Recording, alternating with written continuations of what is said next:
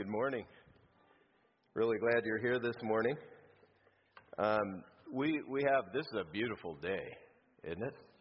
This is when I'm challenged to keep your attention because the snow-capped mountains loom right outside the doors there that we can see through. I've really appreciated being here in this place for the last 12 years.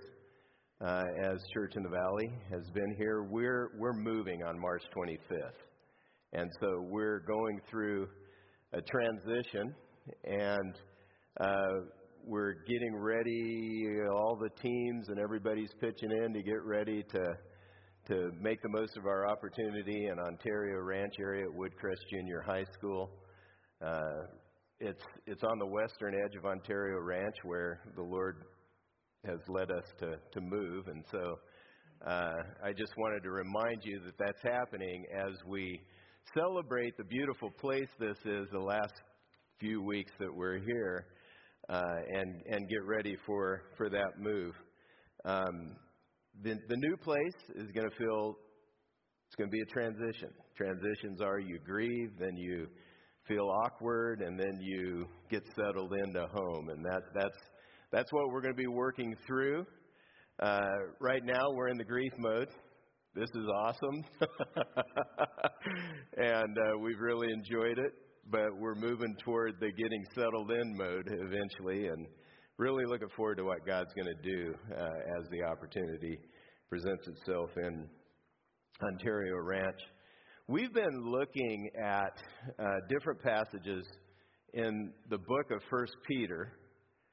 And what we've been doing is looking at particularly what God had Peter write down about our identity in Christ. And the very first week we looked at a couple of phrases. One phrase was we're elect exiles. And we talked about how an exile is a temporary resident in a foreign land, and how really a better translation is chosen expat, chosen expatriate, somebody who's out of their own country.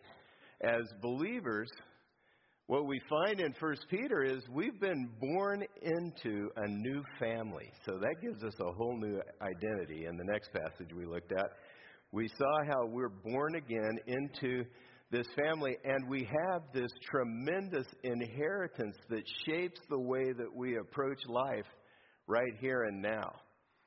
Billy Graham passed away this week, and, last week. Was it last week? Anybody know? I think it was last week, sorry. Jumped ahead there, or jumped behind or something. Now, he was a man that God used to take the gospel message to hundreds of thousands of people. It's incredible what God did through his life to extend the kingdom. And his attitude, I ran across a quote from him, and this quote expresses exactly what we've been talking about in this series. He says, "My home is in heaven. I'm just passing through this world." That was his perspective as he lived this life. This is what we've been talking about. He knew he was an elect exile. He was temporarily living in a foreign place, didn't expect to get everything out of that. Here's a billboard they put up in Nashville, "Gone home." That really would, that's a great expression of how he felt. He's home. He is there. His true home is in heaven. He knew that. And that's that inheritance that's waiting for us. And the fact that we understand that we're only here for a little while, it should shape the way we approach every aspect of our lives. We're in the middle of this series, and we've been gleaning insights from Peter, who was a fisherman when he met Jesus. He spent 3 years doing life with Christ. He spent time with him all the time, just going around watching Jesus live. And he was transformed by meeting Jesus, spending the time with him over those 3 years, and then became a major leader in the movement Jesus launched. So we've been looking at, as I said, identity and how it impacts every aspect of our life. Today we're going to look at how our identity in Christ impacts our attitude and our approach toward authority. You may have, I'm sure in this room there's quite a spectrum of attitudes toward authority, and it probably goes back to the very first authorities that we handled and dealt with and related to. But our relationship with authority and the way we respond to it has a major impact on our life's direction and determines to a great extent whether or not we're going to enjoy life and make progress toward the goals that we want to accomplish in our life. Do any of these pictures stir any emotions in you? Here's a teacher. Looks like she's got a stern look on her face. I don't know what's going on there. I can imagine. But, teachers, you have a response to being in their classroom. They shape, maybe teachers from your past have shaped your attitudes toward authority in some way. Here's a picture of some police officers moving through an area. Maybe you've been ticketed by an officer. You have a bad taste in your mouth, or the picture may startle you a little bit. That happens. Here's a picture of a gavel and a judge. Maybe you've faced a judge in court, or you've been on a jury. You have a certain opinion of judges in general. Here's a picture of the boss. Now, this guy was a This guy was a goofy, incompetent boss. But honestly, that may be your opinion of all bosses. Maybe you have that attitude toward them all. And then here's President Trump, and you likely have a strong response, one way or the other, to our current president. There's a spectrum of responses that people choose related to authority. Think for a moment about where you fit along these two extremes. I'm a rule follower. I'm a rule breaker. Think about where you are along those lines. Whether or not you're a rule follower or a rule breaker, the fact that you're a Christ follower should shape your attitude and approach to authority moving forward.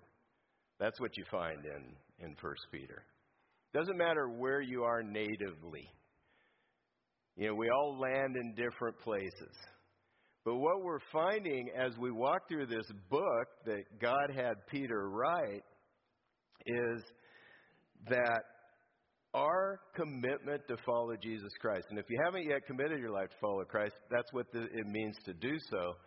Our commitment to follow Jesus Christ shapes our attitude and approach toward authority and the way that we live. It overrides our native tendency, whatever that native tendency is.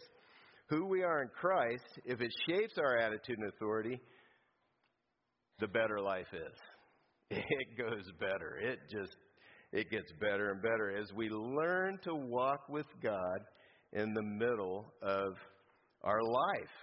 As a Christ follower, our response to authority shouldn't be tied to how we feel.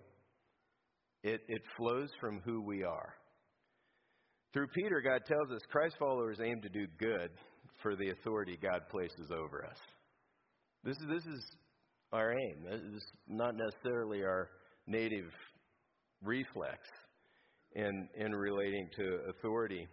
U.S. history began with a rebellion against authority. It was a rebellion for a good reason. And one of the acts of colonial defiance that we hold up is the Boston Tea Party. It was an act of defiance against the British government who was being unjust, and we celebrate it as a milestone. But what this does in our minds and hearts sometimes is we begin to place a very high value on an adversarial stance toward authority. It begins to mess with us as we do that, Because one of the things we take an adversarial stance is we've got to make sure that we're protected and we don't get ripped off. That's important to us. We make sure that. And so over time, even living in this country has caused us to sort of move one direction in our stance toward authority. Followers of Christ have a higher calling. What we've been talking about is who He is and who we are in Christ sets the pattern for the way that we live. And it calls us higher than, you might be a U.S. citizen, but there's an identity more important than that. It's a follower of Jesus Christ, and He calls us to live in a very specific, very helpful, important way. We'll find two themes woven through the guidance that we get from Peter on relating to authority: cooperation and respect. Those are the two themes. And we're going to look at some guidance that Peter gives for relating to authority in three main arenas in life: government, work, and family, marriage. Let's discover God's directions for relating to authority. First of all, toward government and any other legitimate authority, we're told to cooperate for the Lord's sake. This is the command. 1 Peter 2:13-14 says, "Be subject for the Lord's sake to every human institution, whether it be to the emperor as supreme or to governors as sent by him to punish those who do evil and to praise those who do good." The way God rules the world, now this puzzled me for a while. As I started, God runs the universe. How in the world does He pull that off? And the way He's decided to do that is He rules the world through the authority that He puts in place. From the rulers or leaders of nations to bosses at work to heads of family. This is how God leads the world. This is how He runs the universe. If you lead a larger organization, either in business or a nonprofit group or in church life, you lead that organization through people who lead smaller groups or teams. This is what God does. This is the way He rules the world. He rules the world through its leaders. He puts them in place, and some are good, some are bad. Nero, it's interesting, Nero was the Roman emperor at this time. And he says, "Be subject for the Lord's sake to the emperor as supreme." And he was not a benevolent ruler, okay? Nero was a despicable guy. He used Christians as human tiki torches in his garden parties. It was horrible. And this is the context that Peter's writing in. And so Peter is telling us to respect the person in the position and trust God to work out His good plan through that person. That is not an easy thing to do. Their plan might be evil, but God's plan is good. And God has this ability. Don't know exactly how, but He has the ability to weave His good plan in the lives of people who choose to follow Him, no matter what kind of authority is over them. He uses it for His purpose in their lives.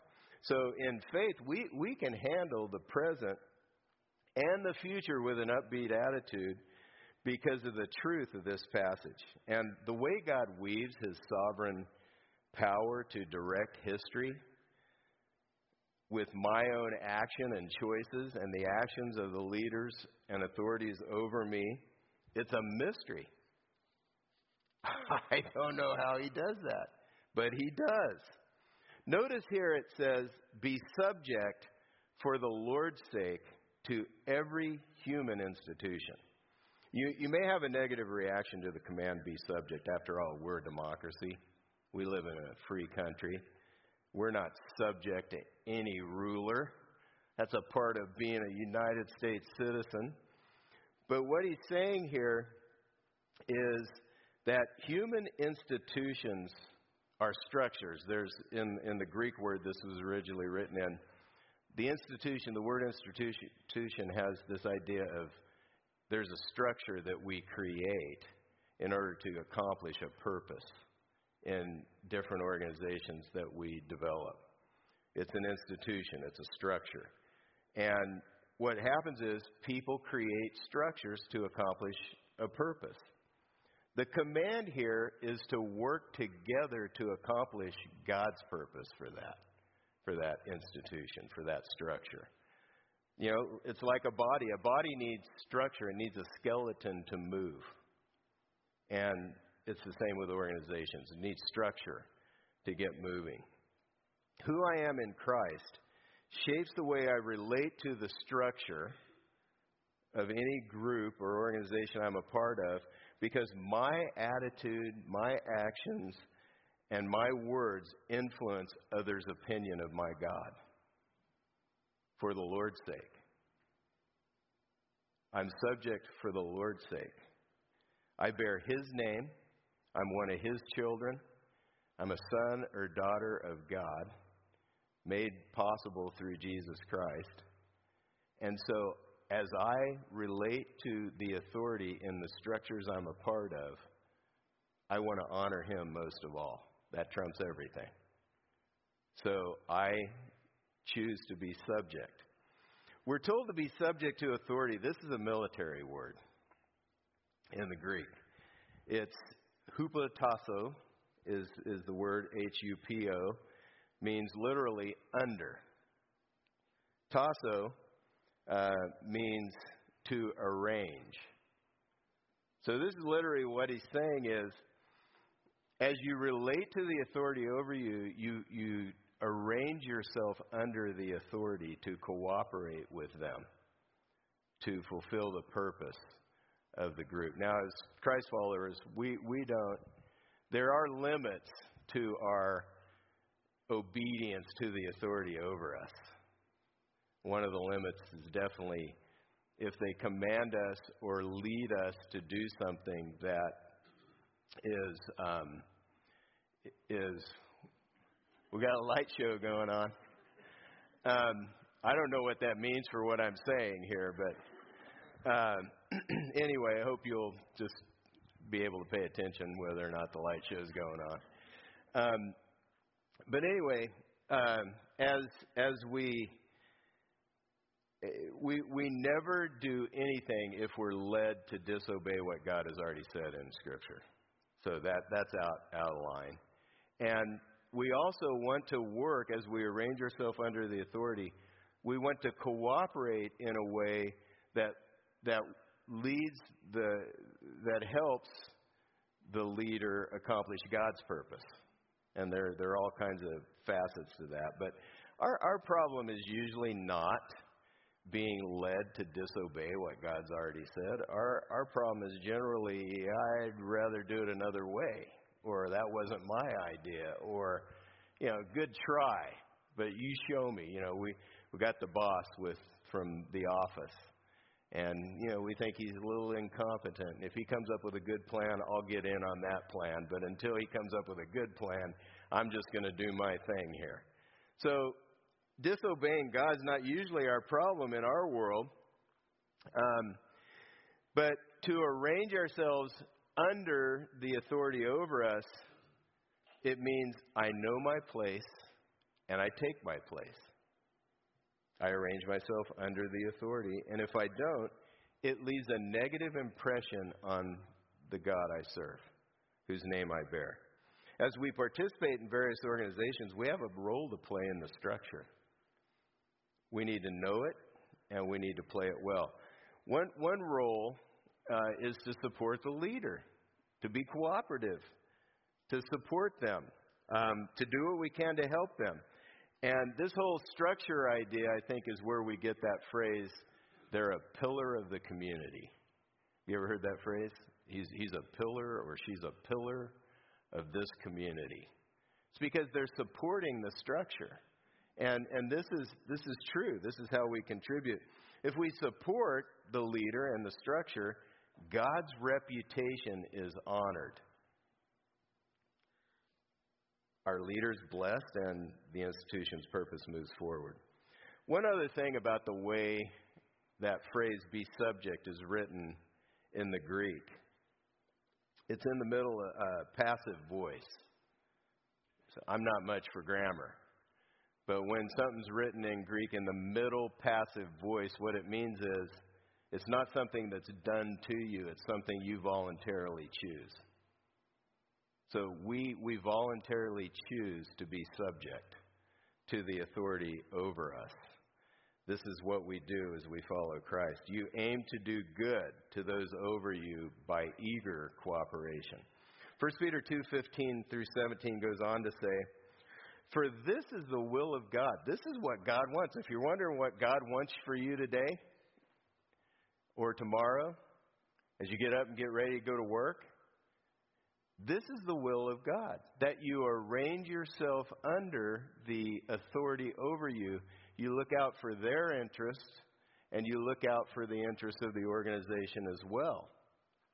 This is the will of God, that by doing good, you should put to silence the ignorant talk of foolish people, or the ignorance of foolish people. So what has been happening in Rome and the surrounding areas at this time was Christians were being slandered for different things.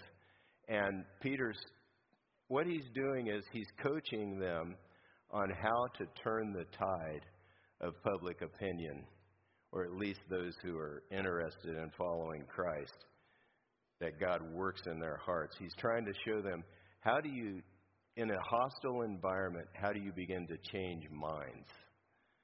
How does God use us to do that? How does he begin to use us to really help people turn the corner from a hostile attitude toward Christ and his people to a positive attitude? How does that happen? This is one way. It's the will of God that we do good for the leaders over us, that we aim to do so. Live as people who are free, he says, not using your freedom as a cover-up for evil, but living as servants of God. Honor everyone. Love the brotherhood. Fear God. Honor the emperor. If you want to know God's will and your response to authority, mutiny is not an option on the menu. It's just not. Rebellion is not on that list either. We're free to respond however we want to the authority over us. God has built freedom into our makeup as human beings. We're free to choose. But Christ followers are called to use their freedom for God's purpose, to serve him. And this is one way we do it. The word honor in this passage means give a high value to others.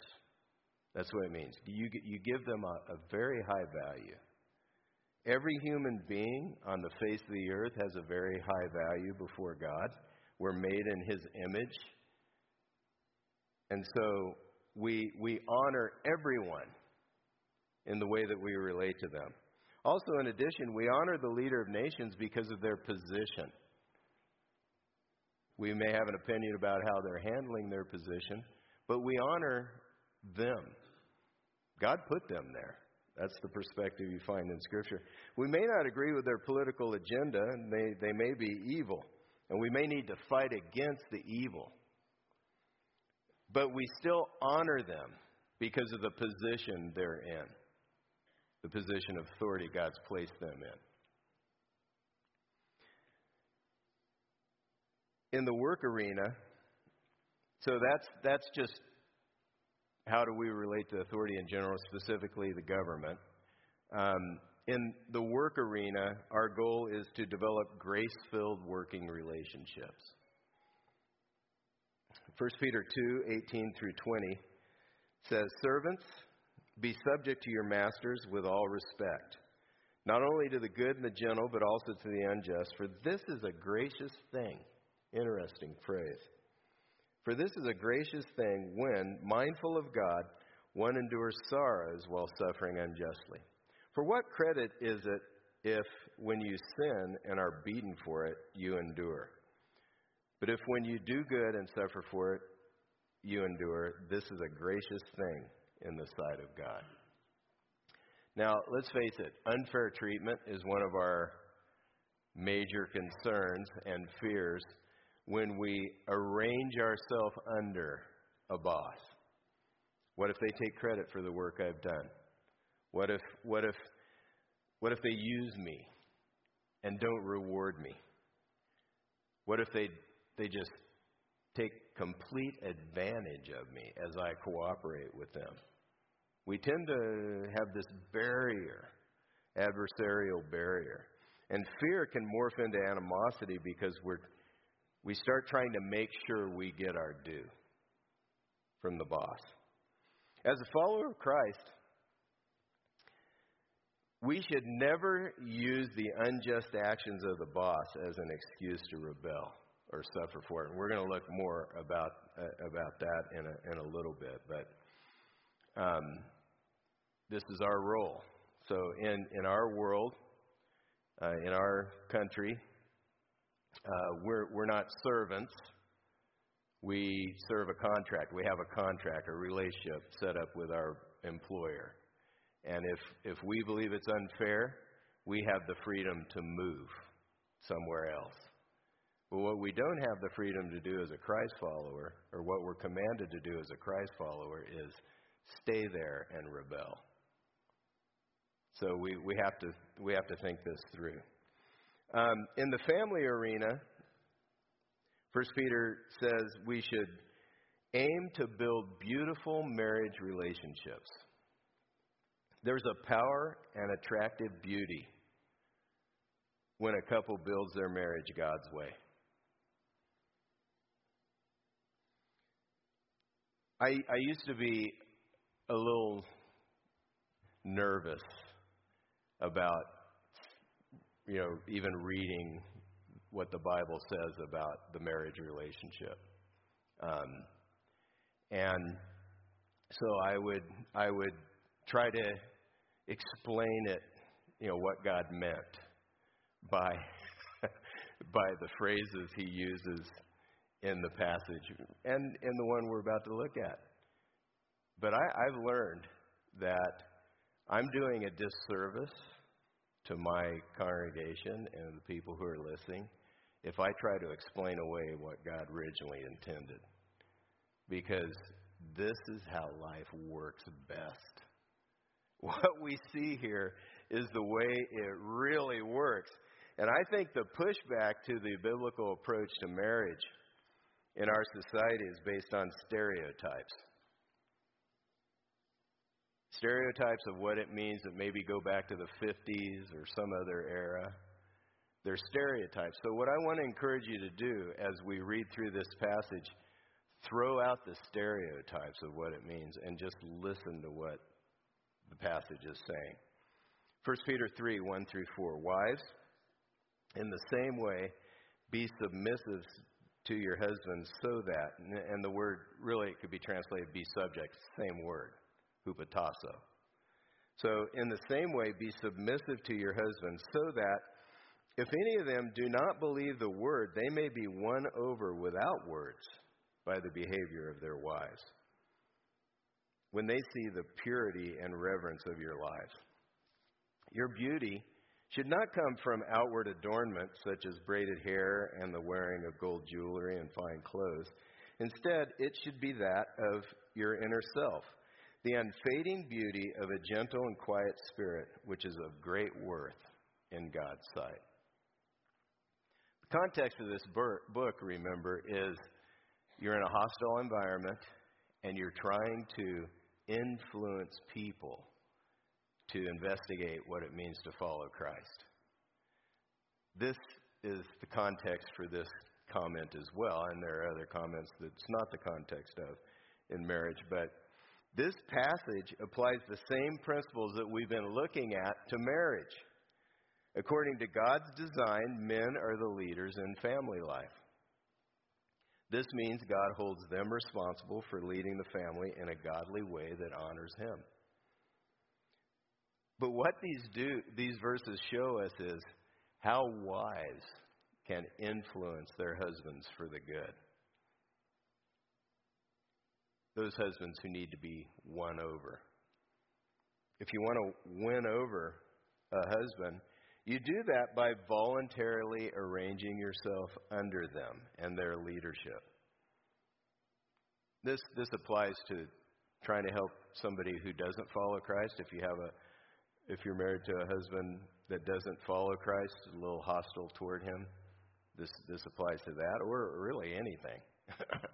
I mean, if you really want to influence your husband, this is what you do. You arrange yourself under their leadership. A wife who respects her husband and approaches him with this in mind does her part to make the marriage beautiful. The key words are cooperation and respect. The beauty flows out of a relationship full of cooperation and respect. Now, look at the commands to husbands. 1 Peter 3:7. Husbands, in the same way, be considerate as you live with your wives and treat them with respect as the weaker partner and as heirs with you of the gracious gift of life, so that nothing will hinder your prayers.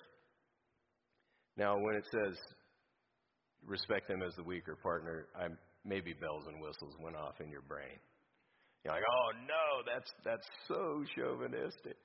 But it's just a reference to the fact that men are typically stronger than women physically.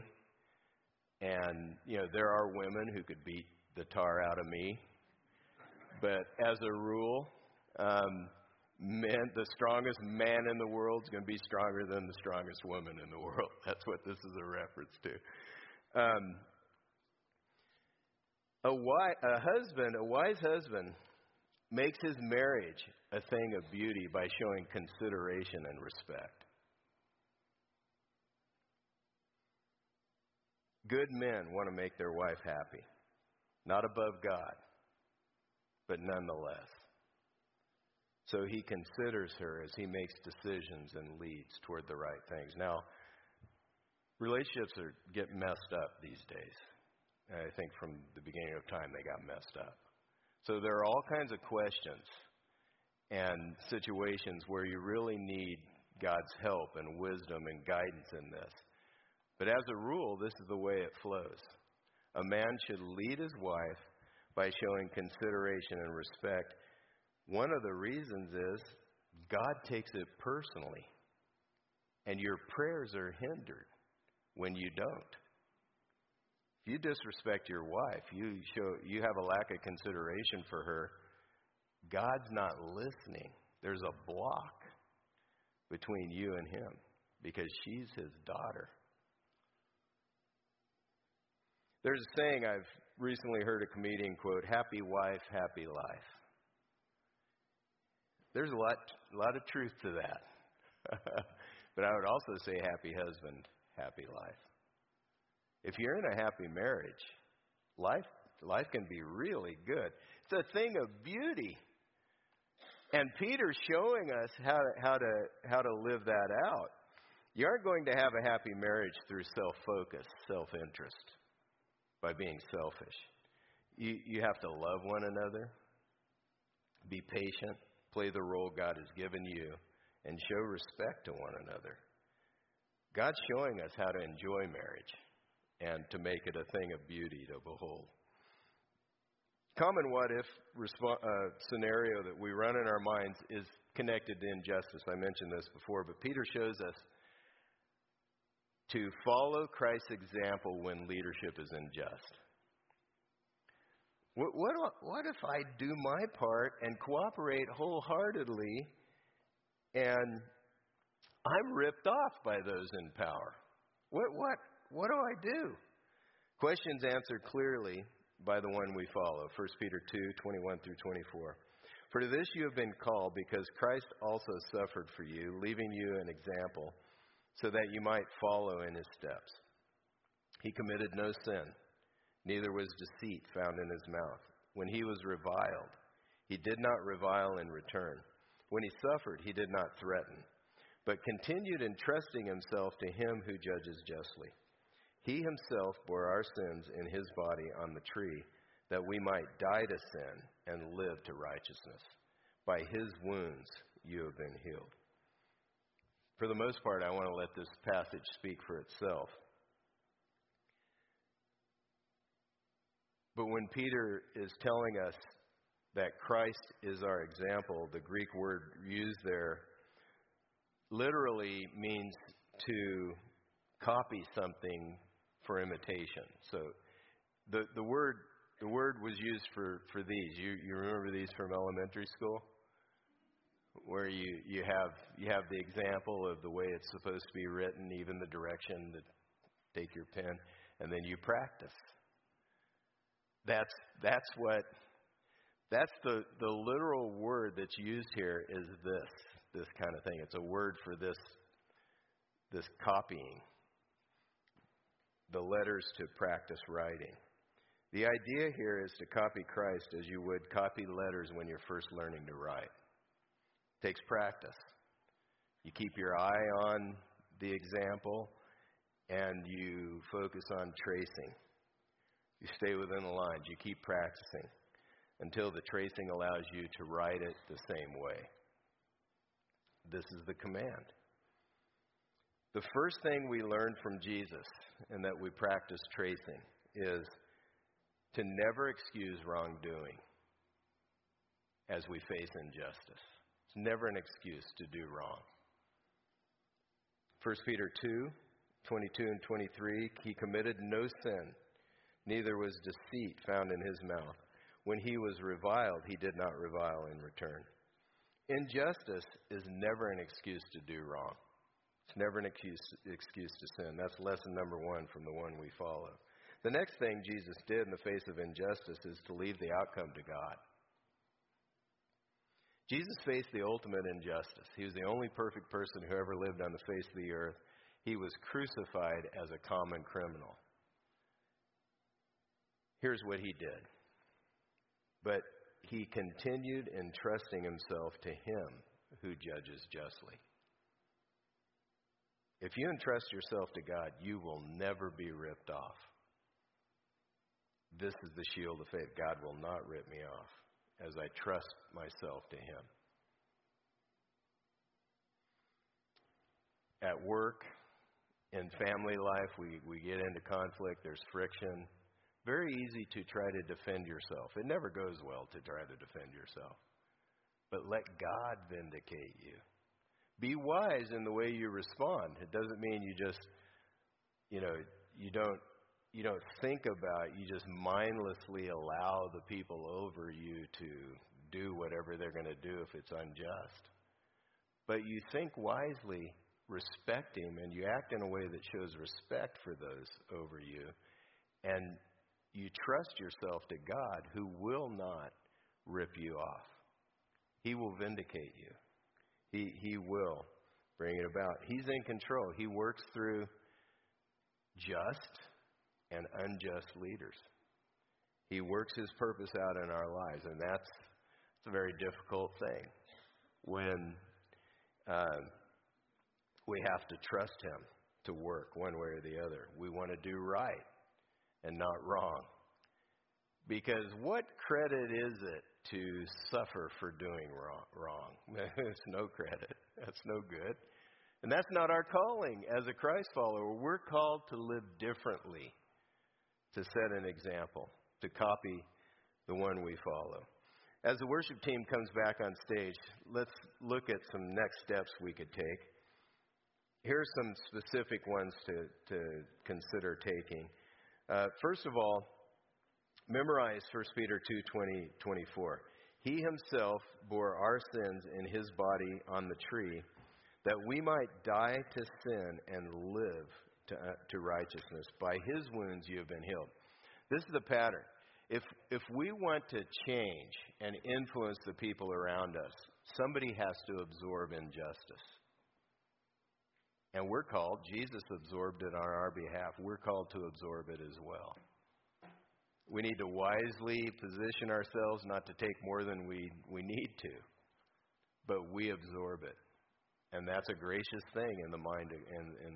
If we do that because we're mindful of God, it's a very gracious thing. And then the second step would be to ask God for forgiveness for blowing up toward a leader and clear it up with them. Or there may be something else God said to you, and I encourage you to take that step as well. Would you pray with me? Father, we thank you for the truth we see in your word. And I pray that, God, you would give us the faith to live in line with your truth and the principles you've laid out for us here. We ask for your help, God. We ask for your strength. We pray for your grace, that you would fill us and lead us and guide us so that we could be used by you to lead others to know you as well and to experience the life that you've called us to. We ask this in the name of Jesus Christ. Amen.